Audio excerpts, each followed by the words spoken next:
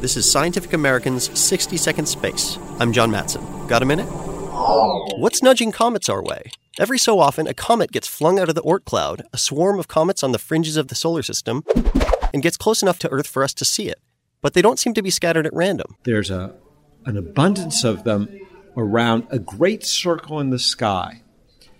And that suggests that there's something perturbing them in from this great circle. Jack Lissauer of NASA's Ames Research Center at the American Astronomical Society meeting in Boston. Lissauer and his colleagues have long suspected a planet-sized object, sometimes called Tyche, could be hiding in the Oort Cloud. The model that is the simplest explanation for this is that there is a perturber in the Oort Cloud, and calculations suggest this would have to be Jupiter mass, maybe a few times the mass of Jupiter. A NASA spacecraft called WISE may well be able to see it, but only if Tyche isn't at the low end of its hypothetical mass range. And, of course, only if Tyche is real. Thanks for the minute. For Scientific American's 60-Second Space, I'm John Matson.